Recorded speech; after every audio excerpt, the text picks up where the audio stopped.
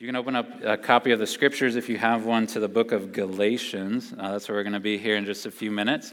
I'll tell you where more specifically when we arrive at it. But I want to share a few things before we get into this text, several things actually. But I want to say a special welcome to you if you're a guest with us. I saw some of you got to meet a few of you already. But if you're a guest with us, especially if you live here locally and you may be looking to just know more about the Lord in general or about our church specifically, we want to know how grateful we are that you're here and how we want to be of service to you however we can. A way you could help us know who you are, that you're here, and help us to be able to reach back out to you would be to fill out a little connection card. If you got a program, on the back of it, there's a paper version you could fill out. Sometime this morning, take it back with you into the lobby and take a left out there. There's a counter where some folks will be who'd love to talk to you, or you can do it digitally as well. Just follow that QR code or this one up here and you can fill it out. But we're grateful you're here. A couple of Sundays from now, as the school year's starting back up, we're starting back up a monthly thing we do for folks who are newer to the church. We call Coffee with the Pastors. It's the third Sunday night of most months, so that'll be 2 weeks from today at 6 o'clock. If you'd like to come back for that, some of us pastors will be here and we'd love to just more relationally get to know you, share some about our church, but that'll be a couple of Sundays from now. I also want to say thank you, as usual, for your generosity as individuals, couples, as families. Thank you for your generosity to our church and the mission that we're on, that God has given to us in our community and around the world. We just closed out our fiscal year this past week and are starting a new one, so I just wanted to encourage you to seek to continue to be generous, help us to start this fiscal year well. We're trying to do some new things, expand in some ways, but also to always be responsible and fiscally wise, be good stewards of what the Lord gives us. So thank you for your generosity and look forward to seeing how God uses that in the months ahead. And then 2 individuals I wanted to honor before we turn to today's text. One, I didn't tell her I was going to do this, and I'm not going to make her stand up, but we have a staff member who is moving off of staff. She just finished up, Lexi Cook. Many of you know her, a sister in our church here, has served the last few years here. Her and her husband Malachi are expecting their first child, even within the next few weeks, so you can be praying for them and the safe delivery of their daughter. And they're actually, Lord willing, going to be moving down near to Indianapolis to live closer to family, and so leaving staff, going to be leaving our church. But I wanted us, in just a moment, to thank her by way of applause, but also to thank God that we have another member of our church, Heather Kaufman, who's going to be sliding in to help with children's ministry, and then Jenna Eaton, who's been helping in children's ministry, is going to slide into Lexi's role. So as the Lord is moving Lexi and Malachi on, he continues to provide for us. So I wanted us to thank the Lord and thank Lexi for her as she gets ready to depart. So we're grateful for you. And then the other person I wanted to honor is Pastor Jake. I didn't tell him I was going to do this either. It was very fun for me, more than that, but fun for me to get to go to youth camp this week and get to witness, you all didn't get to be there and see it, but get to witness the various ways that God has gifted him and the way that he uses those gifts to minister to our students and our family and our church body here. We know that, but to get to see how God uses it even beyond with students from other churches and the joy that he brings, he from pretty much from sun up to sundown was serving various roles. Some were asked of him, some he just voluntarily did. But if you know him, he's full of life, full of levity, brings humor to situations. But it's wonderful to see that, but also with a weightiness and a seriousness to not just dumb down things for students and think that they're not capable of understanding. We get to preach the word. His sermon on Monday night moved my heart to understand the Father's love for me, his compassion upon me. So he ministered to me, ministered to many students and our parents. I wanted to publicly thank him together with you for his service. It was very sweet to see. And if any of you have students, middle and high schoolers that go to camp, I would encourage you to come. There's a culture at that camp, it's kind of unusual, but of parents coming. It's really sweet to get to do, and you can get to glimpse some of the things I'm alluding to that Pastor Jake gets to do there at the camp. All right. If you found Galatians chapter 6, you can turn more specifically to Galatians chapter 6, verse 2. And I'll share some of why we're going to read this text and hopefully bring it to bear on us as individuals and on a church community. But I wanted to introduce this text and this subject with a story that I was reminded of as I was reading this week. It happened back in 2016, so not real long ago, in the city of Cozumel, Mexico. There was a race, a triathlon race, a really big race called the World Triathlon Series. And near the end of it, some of you may have seen this video several years ago. It kind of went viral back then, and it was brought back to my mind this week. But there was this young man named Johnny Brownlee, who was one of the contestants in the triathlon. And near the very end of the race, so I think you swim, and then you bike, and then you run. So near the very end of the run, as he was getting closer to the finish line, there's video. If you look it up, you'll see this, of this man. He was in the lead. He was a decent bit ahead of all the other competitors, but his body was clearly in bad shape. You can tell he had been pushing himself so hard that he was, I'm not even going to try to reenact it, but it was like staggering around. You could tell he just wasn't with it. Like it just seemed like he was about to just collapse. But he was trying in his confusion and daze to keep pressing on toward the end, just staggering down the racetrack. But then you see behind him these two, if you watch the video, you see these two other racers that are almost side by side. So they would have been in second and third coming up behind him. And it was interesting to me the difference in how they responded to the guy that was in first. One of them just blew right by him and just ran to the finish line, and he won. And he's gloating and proud as he finishes first. But the other, the man who, I think he had been in third, but he in the second place were side by side. It was going to be very close if they passed this man. But that man, the other contestant in the race, he stopped. Right as he was getting near to the end of this finish, he stopped.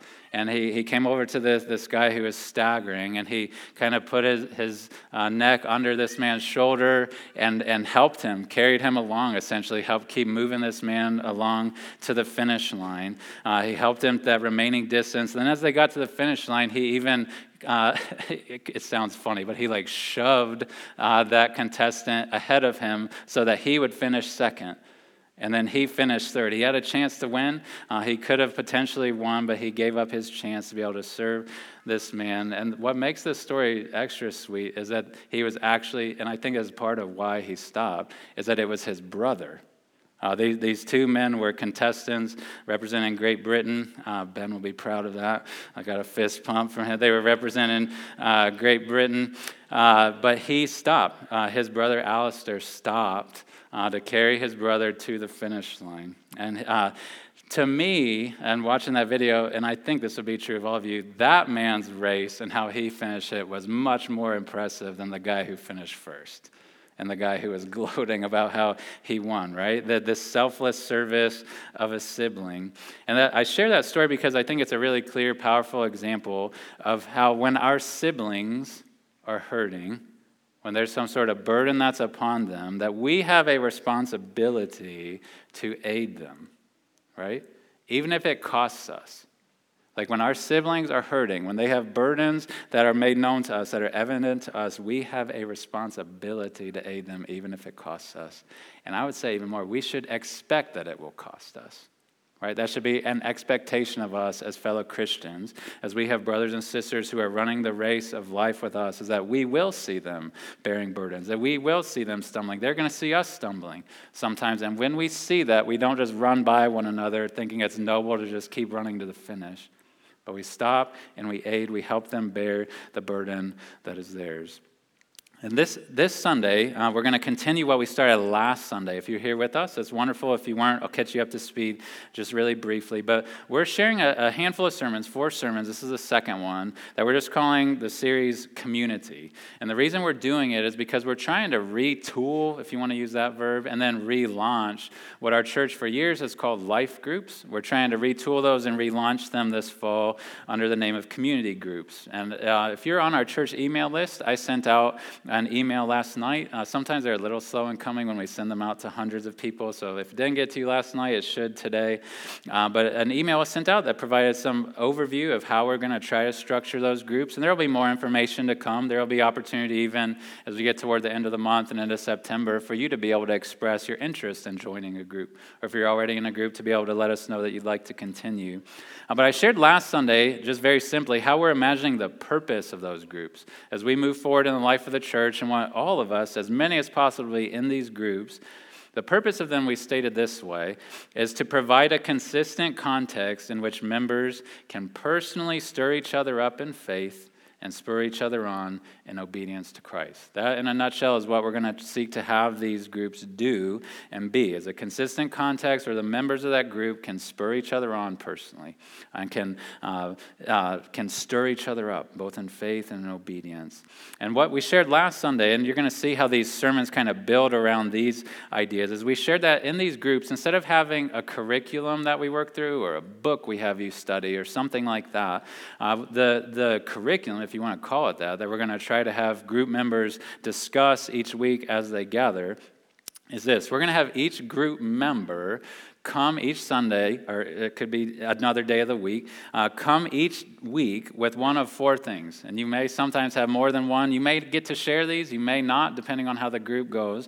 But we want every time the group gathers for us to come with one of these things, either a celebration to share. That's what we talked about last Sunday.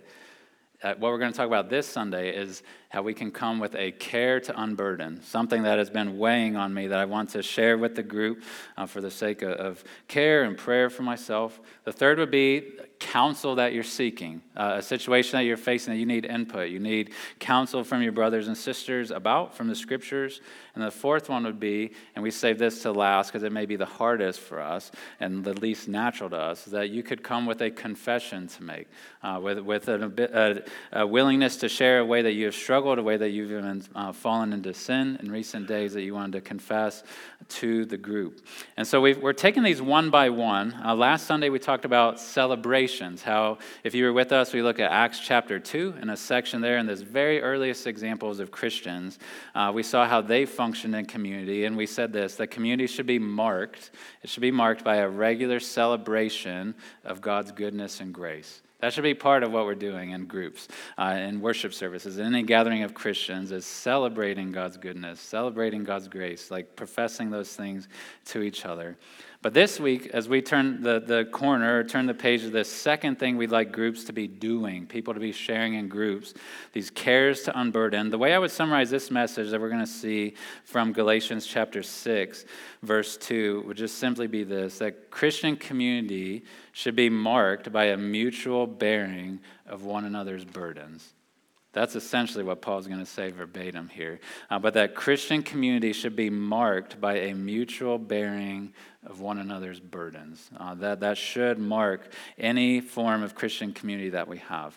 And so we're going to turn our attention now to this short verse. It's a short but a significant passage here in the book that we call Galatians, chapter 6, verse 2. It's just a single sentence, but I think it has much to say to us, that the Spirit of God has much to communicate to us through this text. So I'm going to read this here in just a second. But so Galatians, if you don't know what it is, just so we know where in the world we are in the Bible, Galatians was a letter written by the Apostle Paul to a group of churches in this area called Galatia.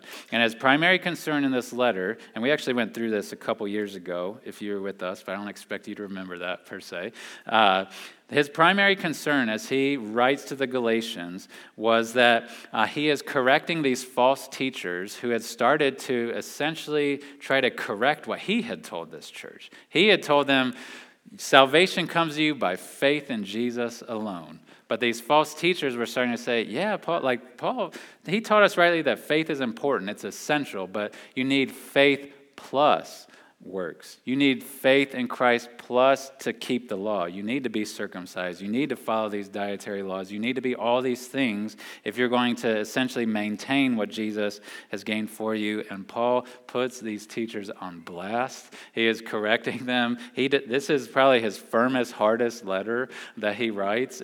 He does not mince words. And he is telling them that is wrong. What I told you at first is absolutely 100% true, that salvation comes only by faith in Christ.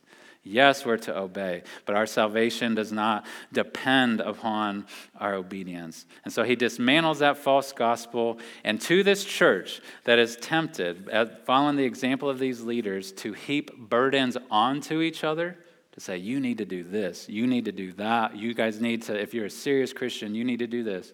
To this community that's tempted to heap burdens onto each other, hear what Paul says instead to them in Galatians chapter 6, verse 2. Under the inspiration of the Spirit, he continued his letter writing this: bear one another's burdens and so fulfill the law of Christ. This is the word of the Lord. May he bless preaching of his word. So I told you it's a simple, short sentence, but has much to say. The Apostle Paul, as he says, bear one another's burdens and so fulfill the law of Christ. It's like he's saying to them, if I was going to translate this, he's telling them, if you Galatians want a law to keep this. Like if you want a law to follow, to feel bound to do, let it be this law, the law of Christ. That is what you are to do. This law that fleshes out in the bearing of burdens, may that be the law that you keep. When he refers to the law of Christ, I'll briefly explain what he means here in verse 2, and then I want to flesh this out for how this comes to bear upon us as individual Christians and us as Christian community. When he talks about the law of Christ, you may wonder, what is that? Like, what is he talking about? That's a term you see sometimes in the New Testament, but it's not incredibly frequent. But what Paul's talking about when he refers to the law of Christ that Christians in Galatia or in Winona Lake are supposed to fulfill, that we're supposed to live out, is what some call the law of love. It was something that he taught his disciples most explicitly on the night he was about to be betrayed and arrested and then crucified. There's this statement that many of you are very familiar with. It's from John chapter 13, verse 34. And the Apostle John recorded this. He would have been there in the room when Jesus said this to them. That night as he was about to be betrayed and arrested, Jesus told his disciples, "A new commandment I give to you, that you love one another." And then he added this: "Just as I have loved you, you also are to love one another." I think that is what, when Paul talks about the law of Christ, I think this is what he's talking about.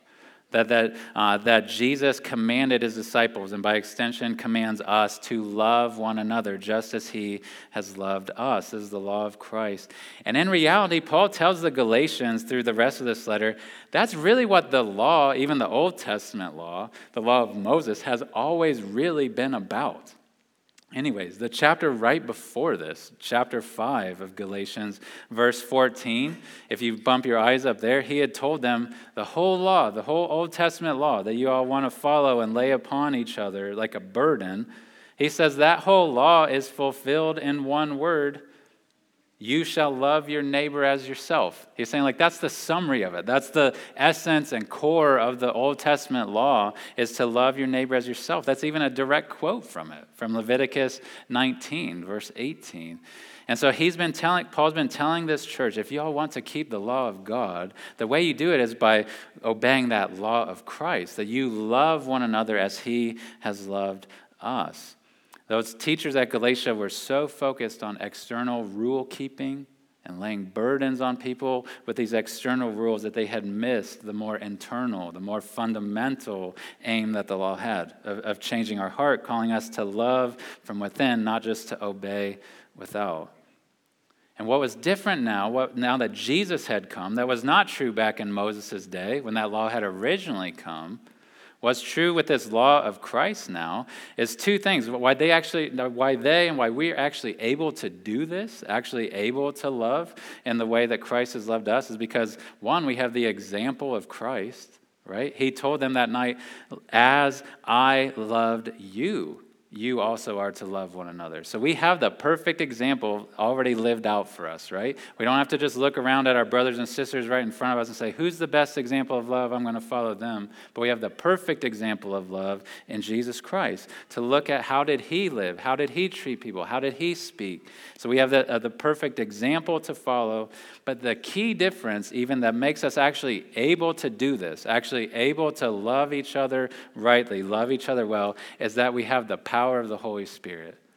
You read through Galatians, and Paul says that again and again and again. He's saying those Old Testament saints, they had the law. They had the command that they were supposed to love each other, but they didn't do it.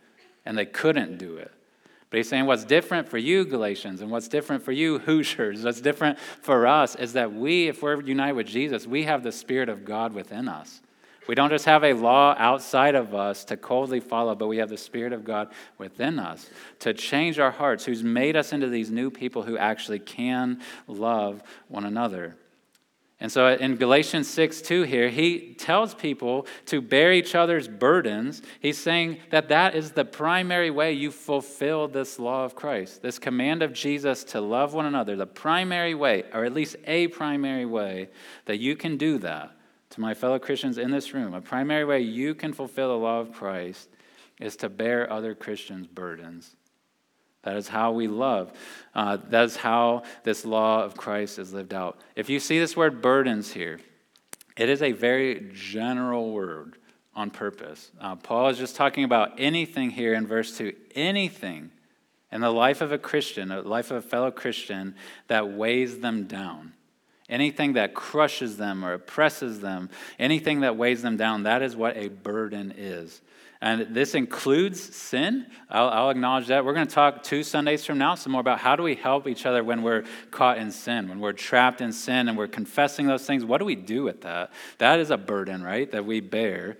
But this word in verse 2, and he talks about that actually in verse 1, but here in verse 2, he uses a much more general term, burdens. It includes sin, but it's much broader than that. It's anything that weighs them down. Burdens in their life, burdens in your life, burdens in the group of your community group members could include all sorts of things, right? These burdens could be, I was just thinking this week, these could be relational burdens, like strained relationships. They could be emotional burdens that they carry. They could be psychological burdens that they carry. They could be social burdens that they carry. They could be financial burdens. They could be physical burdens, ailments, sicknesses, disease, diagnoses, medical burdens. This could include mistreatment from others. It could include shame or guilt. It could include anxiety. It could include worry. It could include conflict. It could include grief. It could include all sorts of things. It doesn't take us long as we just think within our own life, what have been things that have weighed me down, to think those are similar things that weigh others down. These things that just gnaw on us, that weigh on us, that keep us pressed down. And Paul tells them very simply, matter-of-factly, that as Christians, we are to help each other bear those things. That we're not to ignore them, we're not to just walk by them, we are to bear them. And that just means what you think it means, right? If you see somebody carrying something heavy, I am a weak guy. If you see me carrying something that's too heavy for me, I would greatly appreciate it if you give me a second shoulder or a third shoulder or whatever to help me carry that thing. You've had that before, right? When you're trying to do something that you can't quite physically do, you need somebody to bear that with you, to come up under it, to help lift it with you. We all know the relief that comes from that, right? When you're feeling crushed, like, I don't know what I'm going to do. I'm not going to make it where I need to go. When you hear somebody say, can I give you a hand? Or let me help you with that. That is such a relief. That is bearing a burden.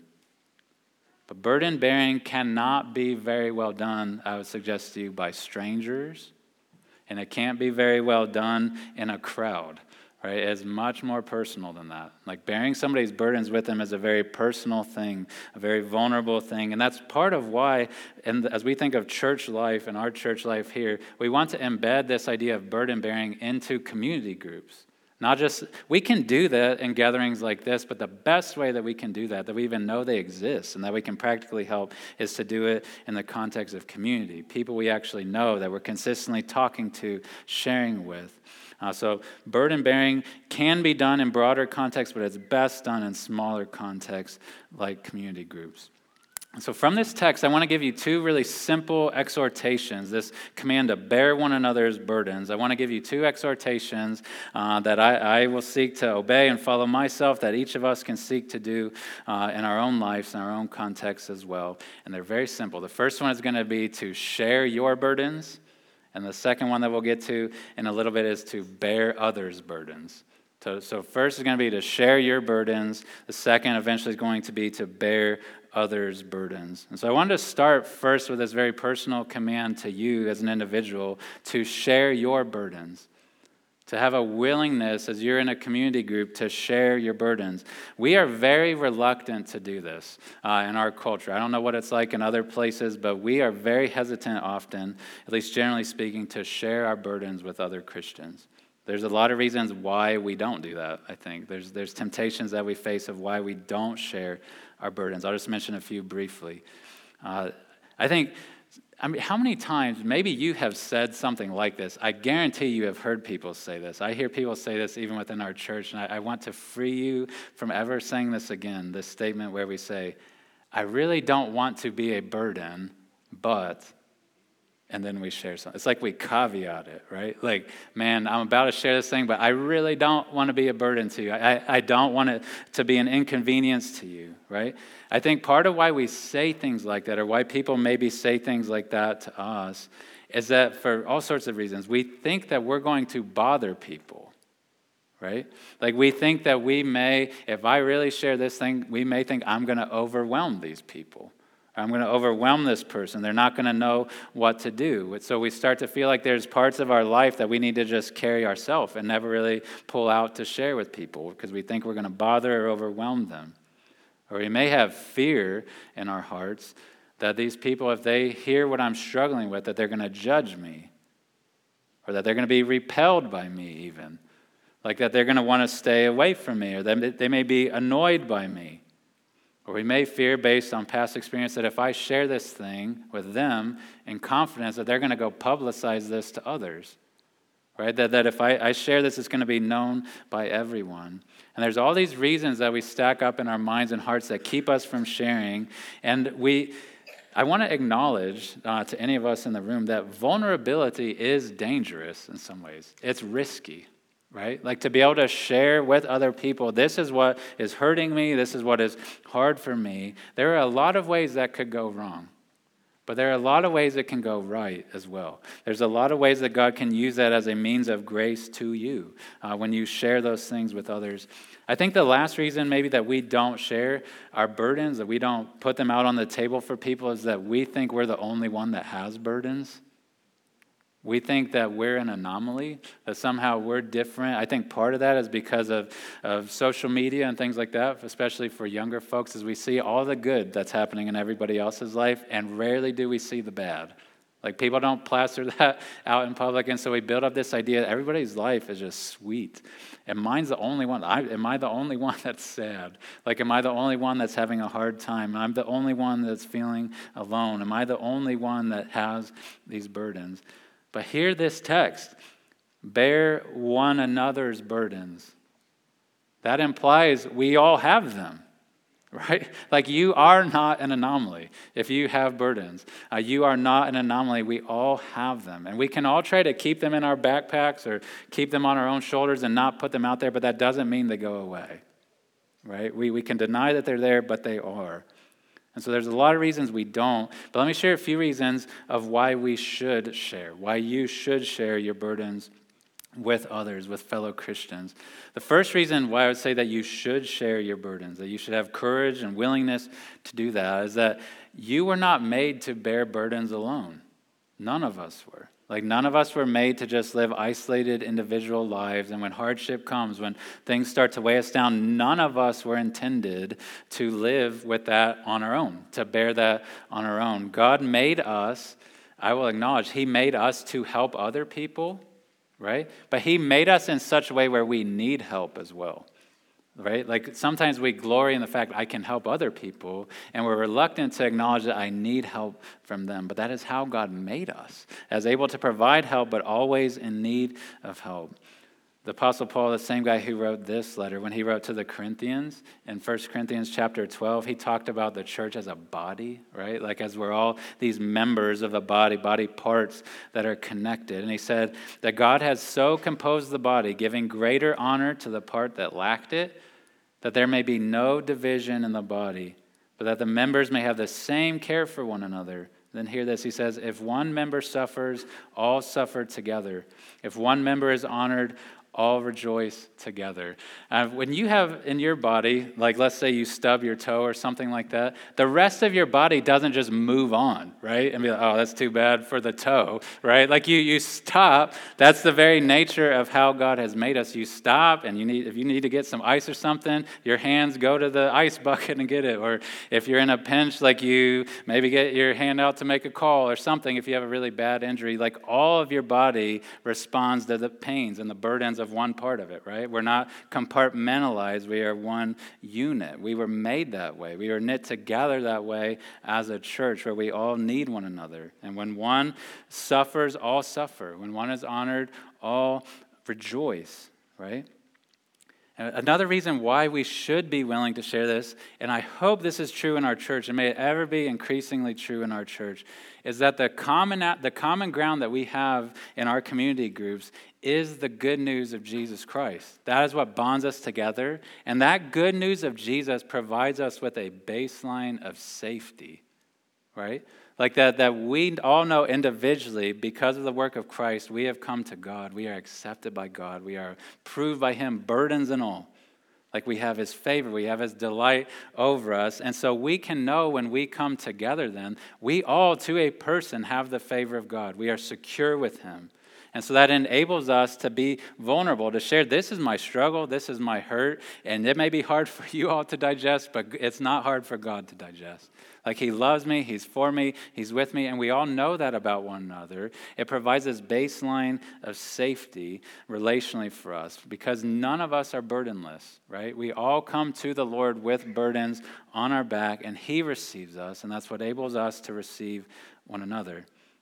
Now, the last reason I would say of why you should share your burdens would be this, is that sharing your burdens, when you muster the courage to share this is what is hard for me, this is what's going on in my life, it actually encourages and motivates other people to do the same, right? Like when you may be part of a group, you may be part of a group right now, you may have been part of a group historically, you may be part of a group in the future that is reluctant to do this thing. Of bearing burdens, of sharing, this is what's going on in my life. This is what hurts. This is what's painful for me. You may be part of a group that struggles to do that. But the solution to that, if you are part of a group that struggles to open up about your burdens and to unpack them with one another, the solution to that is not to join them in that reluctance. Right? It's not to just reinforce that reluctance to share. It's to say, you know what? We're called to do this. I need this. Like, and whether you all realize it or not, you need this as well. So I'm going to break the ice. I'm going to crash the glass. I'm going to, whatever metaphor you want to use, like, I'm going to start this. And I don't know how you all will respond to this, but I need this, and I want you guys to know me. I want you to know what I'm going through because I need help. And so when we do that, when we share our burdens, when we unpack them, it encourages other people to do the same. I'm not going to name individuals in this church, but there have been some of you who've been an example of that to me. Whatever it is, 13 years that I've been part of this church, I came to this church in 2010 very reluctant to do this type of thing. I don't know exactly why, but I didn't. I was thinking as a staff member, as a pastor, I can't bear burdens before people. I can't share things that are hard in my life. But you all have been examples to me. Many of you who are in this room right now have been examples to me of saying, this is the hard stuff I'm dealing with right now that I need God's help for. And it has motivated me to do the same. You've been an example to me to do that. So sharing your burdens can encourage others to do the same. The third thing I want to share under this idea of sharing your burdens before we think about bearing others, the last thing is just real practically a few simple things is how we should share our burdens. Like what should we keep in mind as we share those things? I want to share a couple of thoughts. One is don't wait until you reach a boiling point. Don't wait until you are literally just crushed under the weight of this thing, utterly incapable of standing up. Your burdens, you don't need to constantly be doing calculus in your head of how does my burden compare to this person's burden? Is mine the worst one? Because I'm going to wait till it's the worst one till I kind of put it out on the table. You should have a willingness. I would encourage you to keep short accounts on this. Like when you're having burdens, make them known to people. Make them known to the brothers and sisters in your group. The poet George Herbert wrote this once. He said that light burdens long borne grow heavy. The light burdens long borne grow heavy. And I've seen that true in my life. You've probably seen that in your life as well. The longer we keep it on our back and don't talk to people, and we're the only one bearing under it, it doesn't get lighter. Typically, it gets heavier and heavier as it stays in darkness. So don't wait till you're at a boiling point. Then also, as you finally do share these things, please do more than just share it as a prayer request in just some simple matter-of-fact way. Like, hey guys, I'm really having a hard time with this, and just give it a sentence or two and think that's sufficient. When we're to bear one another's burdens, I think what we should be striving for is that we share how this thing is actually affecting me personally. Not just the facts of it, not just this is what happened, boom, boom, boom, but this is how this is impacting me, this is how this is tempting me, this is how this is bothering me. Like, we need to know who you are. We need to know how this is impacting you. So please share it as much as you can in a personal way, a way that just doesn't reveal the facts of the case, but that shows how it's actually affecting you as a person. The last practical thing I want to say on this front is just a word to the men of our church. In particular, I was thinking about this a lot. In general, this is not universally true. In general, I think females are much better at obeying this verse than we are. Like, they, in general, are more quick to make their burdens known, to share those, to sympathize with one another. We men stink at this. Like, we try. I'm getting some nods from the ladies in the room, so that makes me feel good, like I'm saying this is truth. Like, we stink at this. Like, we have convinced ourselves, I don't know if it's as Americans or as just men in general or what it is, but we are very reluctant to share our burdens. We try to pretend and pretend and pretend that they don't exist, or that if they are, they're small and they're not really bothering us, and we can deal with it ourselves. We struggle to do this. I would encourage the men of our church, and I want to look in the mirror on this as well, to try to do the hard work of self-understanding, of trying to not just go through the mechanics of life and just go to the next thing, but actually do some introspection, actually think, what is bothering me? Like, what is hard in my life right now? How could I share this with the friends that are part of my group? Remember, Galatians was written by a man, right? To a church that was comprised probably of half men or so. And he was a good example of this. You read the letter he wrote that we call 2 Corinthians, read the first chapter of that. He bore his soul to these people, right? As an apostle, he's saying, I despaired of life itself. Like, I don't want you to be unaware of the struggles that I'm going through. Like, he set a model of this, and we ought to follow suit. Masculinity is not stoicism, right? Masculinity is not an absence of weakness or struggle or burden. And when we set a picture of that for our sons or for the other men in our group, we are presenting a false picture of what masculinity is. Strength as a man is not an absence of burden, right? It's a willingness to bring those burdens to Christ and to his people and let him give me strength, let him give me comfort. So men, may we be examples, may we be models of this and join our sisters in seeking to bear each other's burdens. So that was the first thing. The second one, the first one was to share your burdens. The second point from this text, and it's much more explicit and straightforward, is to bear others' burdens, right? That we're to share ours. If they're going to bear our burdens, we have to actually share it. But when people share their burdens with us, we are, based on this text, to bear them with them. That we're to bear those burdens with them. So I'm going to follow the 3 simple points I did with the first one of why we don't, why we should, how we should. So why don't we do this? Why don't we bear each other's burdens? I think there are various reasons. One, just very simply, maybe that we don't know what their burdens are, right? See point number 1. If we don't know the other people's burdens, sometimes we don't know. Like, we don't know what's going on in their life. And so we can't bear those burdens with them. But I think a main reason, I know this is true of men, maybe it's true of sisters in the room as well. I think another reason we don't bear burdens of our fellow Christians is that we don't naturally feel empathetic toward them. Right? Like, they share something heavy. They share something weighty, something painful that's pressing them down. And what arises from us naturally is not a sense of empathy or a sense of wanting to enter into that. There's a pastor and author named Dane Ortland who wrote the book Gentle and Lowly. Some of you know that book. He wrote this sentence. I remember reading this and just thinking, man, I had to stop and chew on this. He said this. He said, fallen emotions not only sinfully overreact, they also sinfully underreact. I think that's very true in Christian communities. Sometimes we look at people who we think, oh, they just overreact to everything. Like their emotions are a wreck. Like, Lord, help them. And we think that's the only way that emotions can go awry. But fallen humanity also deals with an under-response, an felt sense of empathy with our fellow sufferers, our fellow Christians. And so we may not naturally feel empathetic toward them, but that doesn't mean we're absolved of responsibility to bear their burdens with them. We must pray for that, for the Lord's help to feel things with them.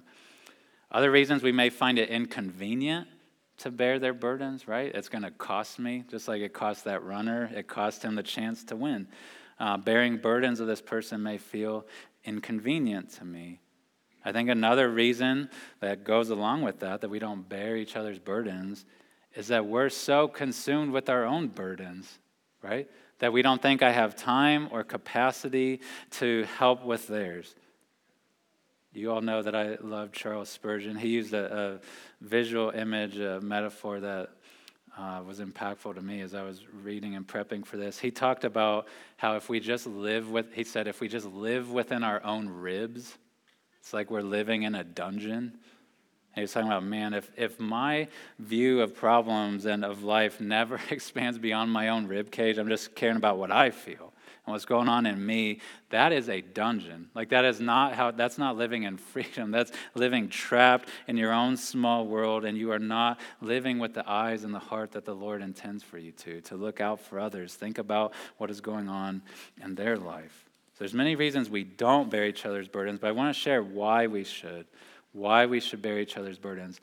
The simplest answer I could give you of why you should bear the burdens of other people in your community group and in our church, the simplest reason would be that Jesus tells you to, right? Like Paul, under the authority of Christ here in Galatians 6, tells you to, tells me to. That should be sufficient, right?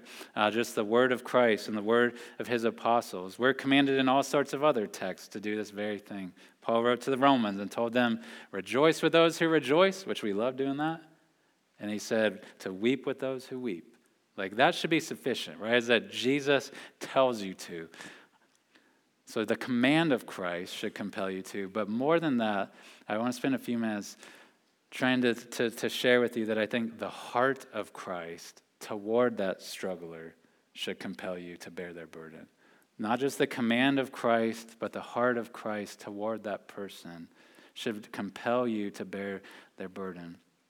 Think for a moment the things that either Jesus said about himself or the things that were said about him and his heart towards sufferers, his heart toward burden bearers. Jesus said in Matthew 11, he said, listen to the language of this, come to me, all who labor and are heavy laden, and I will give you rest, right? And then later he says, for I am gentle and lowly in heart, and like in me you will find rest for your souls. Jesus, when he saw heavy laden people, he didn't say, stay away from me. He said, come to me. Like that was his heart, was to take their burden upon himself, to bear it with them. His heart was for burden bearers. We've gone through Hebrews this last school year. Hebrews chapter 4, we learned that Jesus, part of why he became a human being, why God the Son became a human being, was so that he could sympathize with us in our weakness, right? He had burdens that he would bear, right? He had mistreatment and pains and hunger and those sorts of things that he had to deal with, and he's able to sympathize with us when we bear burdens ourselves. And the last text I want to share of the heart of Jesus toward sinners, and someone even shared this at youth camp this week, and it brought it to mind. It's stated originally in Isaiah chapter 42, speaking about this Messiah that would come and his attitude toward the hurting. It said, a bruised reed he will not break, and a faintly burning wick he will not quench. Like, so it's this idea of people who are hurting, like who are this bruised reed that's about to topple over. He's not going to see it as worthless and just snap it off and throw it away. Or this candle that just has a smoldering wick, he's not just going to snuff it out and say, done with you. Like he attends to them. He cares for them. He values them, right? And so the heart of Christ towards sufferers, the heart of Christ toward burden bearers, if you have any ounce of love in your heart for Christ and you see his love for them, may you follow suit, right? We cannot, I think, call ourselves Christians if we don't share his heart for the hurting, or if we don't share his heart for those who are burdened. And so may the command of Christ compel us, but may the heart of Christ even more towards burden bearers, may that compel us. It is a deep honor to be used by Jesus to care for people who are bearing burdens. He could just do it directly, right? But he does it through us. It is a deep honor to be used by him to care for others. And there's great benefit that comes to them as we do. And so those things should compel us to bear burdens with him. The last point I want to share is how we should do that. How do we bear burdens of our fellow Christians? I want to share a few simple words of application, then I'll close and we'll sing a last song. So how do we do this? In our community groups or in other contexts, how do we bear burdens? First, I would say that you should do so with gentleness and with humility. And I get that from the verses. If we had more time, I'd read verses 1 and 3 to you, the verses right around this. Verse 1, he tells them to address each other with gentleness. As they're dealing with hard things in their life, he says, don't do it brashly, harshly, but do it with gentleness. And then in verse 3, it's like he's correcting this temptation to pridefulness that could grow in them. He says, like, if you think you're something... that he says, if you think you're something, that you are nothing, really, and you're deceiving yourself. So don't think you are the most important member of this group, that everybody should just listen to you, be attentive to them, have gentleness, have humility as people bear their burdens before you. On a very practical level, I would say this. I'd encourage you, as you're in context of group, is to try your best to be attuned to people who may be slow to disclose their burdens. Right? Because a lot of times people aren't willing to do this at first. They're not willing to share, and they'll be content to just sit in a group forever and never unpack their burdens, never bring them out. Seek as a person who knows the scriptures and knows fellow human beings, and you know they have burdens. Try to be attentive even before they're ready to share them. Be attentive to when they might be struggling, when they're quiet or when they're distant, or when don't just wait for them to bring it out. Seek to ask them, ask simple things, not in a weird, awkward way, but ask, how are you really doing? Like if they're just offering the pat, oh, I'm good, everything's fine.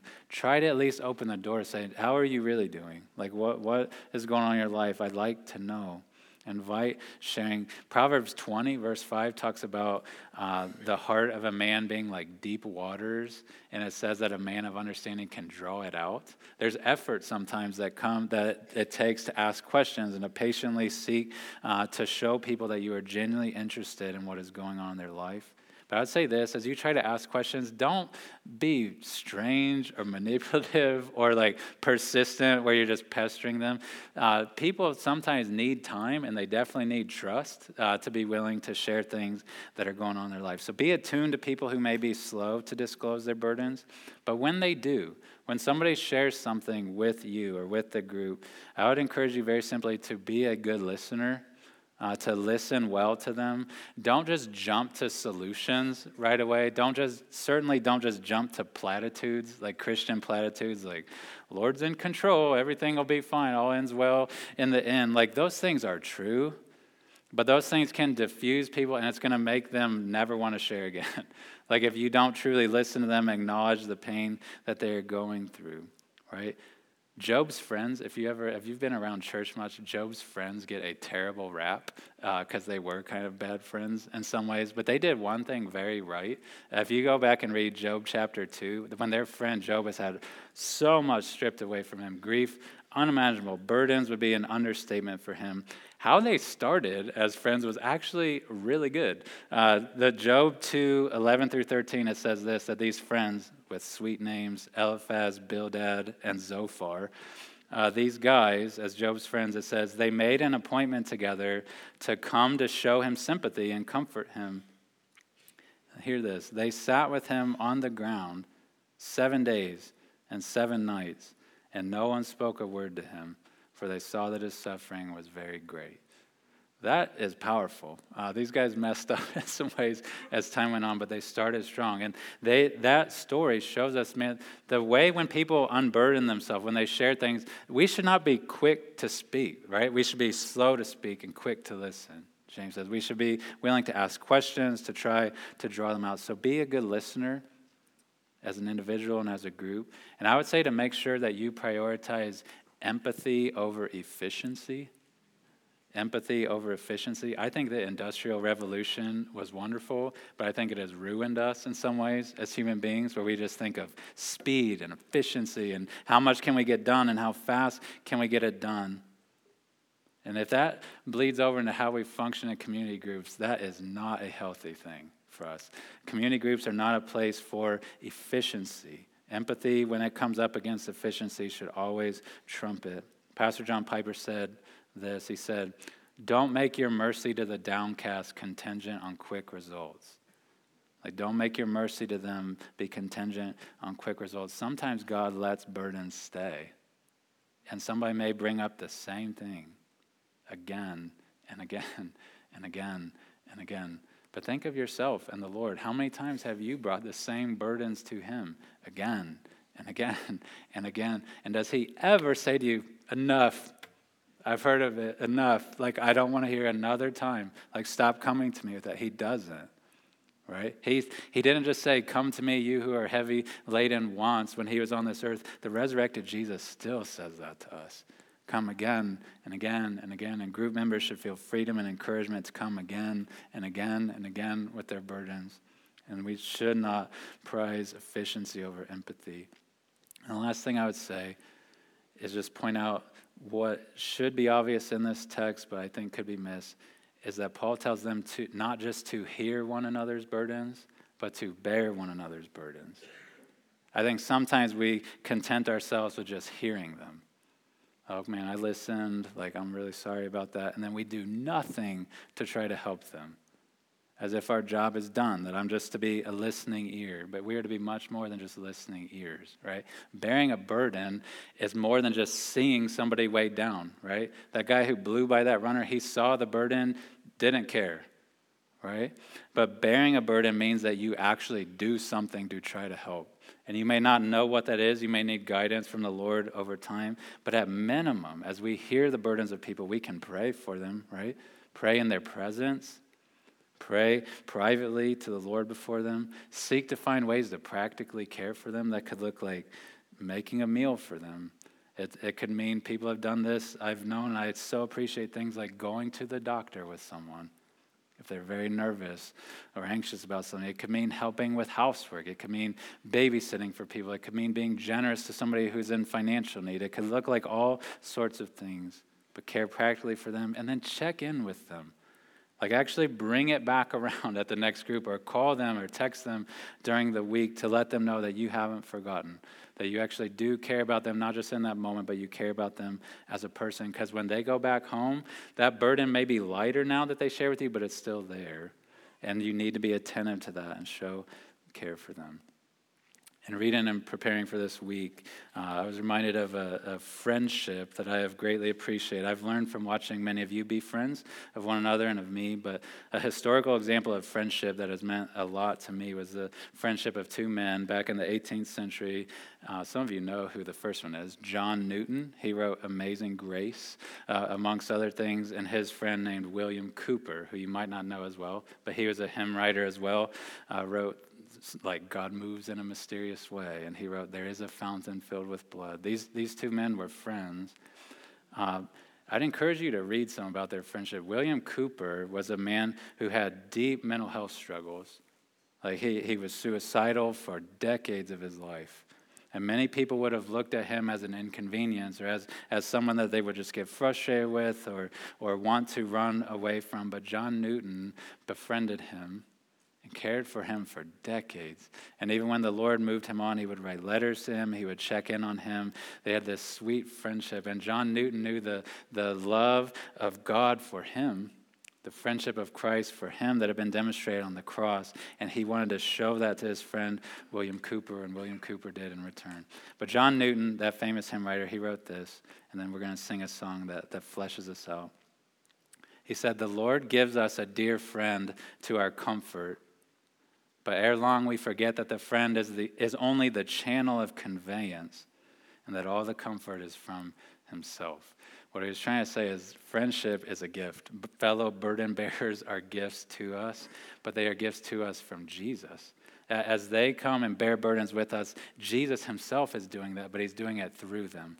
We have friends in this church. We have friends in our community groups who can bear burdens with us, but they are doing it on behalf of Jesus, right? That the great burden bearer, the one who took our burdens to the cross and took them with him there to die in our place and has been raised now, and who continues to bear our burdens, he does it through our brothers and sisters. And so may we share our burdens, and may we bear each other's burdens.